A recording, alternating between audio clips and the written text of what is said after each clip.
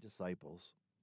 Like the apostles who were sent forth from the upper room out into the world, each week, each one of us is sent forth from our parish church to the world to be witnesses to Jesus' saving love.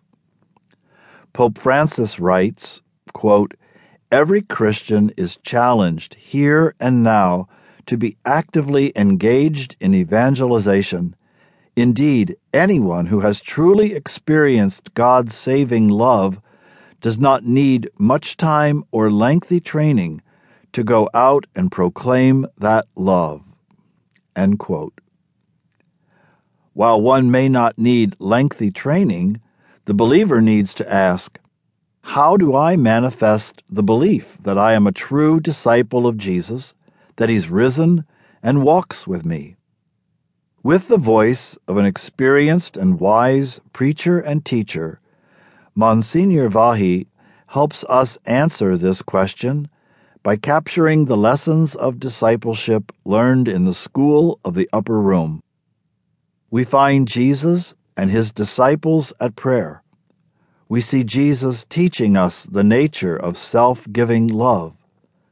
We encounter Thomas's doubt turned to faith, and we recognize Mary, Mother of God, becoming Mother of the Church. We learn that in prayer, in the study of God's Word, in active participation in the Mass, in the sharing of our love with those entrusted to us and those most in need of God's love, we manifest Christ's love. By the grace of the sacraments that have their origin in the upper room, Eucharist, Confirmation, Reconciliation, and Holy Orders, we experience how Jesus uses the sacraments to share His divine life with each one of us and with the world. As each follower of Jesus recognizes the call to be an evangelizing disciple, we take on the responsibility of renewing our faith, of standing firm in the conviction of its truth, and finally of sharing it. Monsignor Vaghi provides guidance and support for all three of these elements in the life of the Christian today who truly wants to take on the mission that came to life in the upper room. We should all be grateful to Monsignor Vaghi for offering us this opportunity to spiritually visit the upper room and draw strength and inspiration from our encounter with God in that sacred space.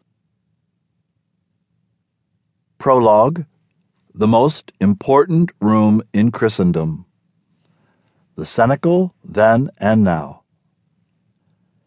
The upper room, also known as the cenacle, is located in the southern part of the old city of Jerusalem on Mount Zion, and is perhaps best known as the traditional site of the Last Supper since the 4th century A.D.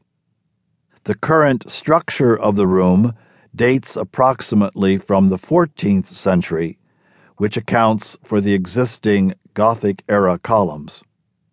According to tradition, this is where the apostles stayed when they were in Jerusalem. It is where the Last Supper took place.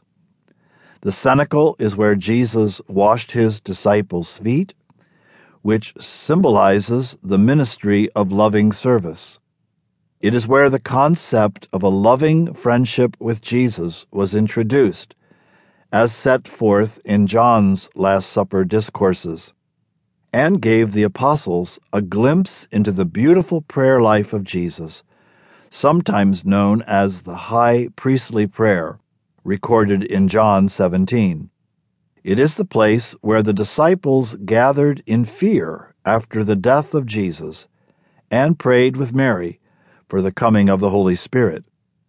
By tradition, this is the same room where Jesus appeared both before and after the resurrection. It was here that the risen one made visible His wounds to see and touch, and the room where the faith of Thomas emerged. It is where the risen Lord breathed on them the Holy Spirit on the evening of that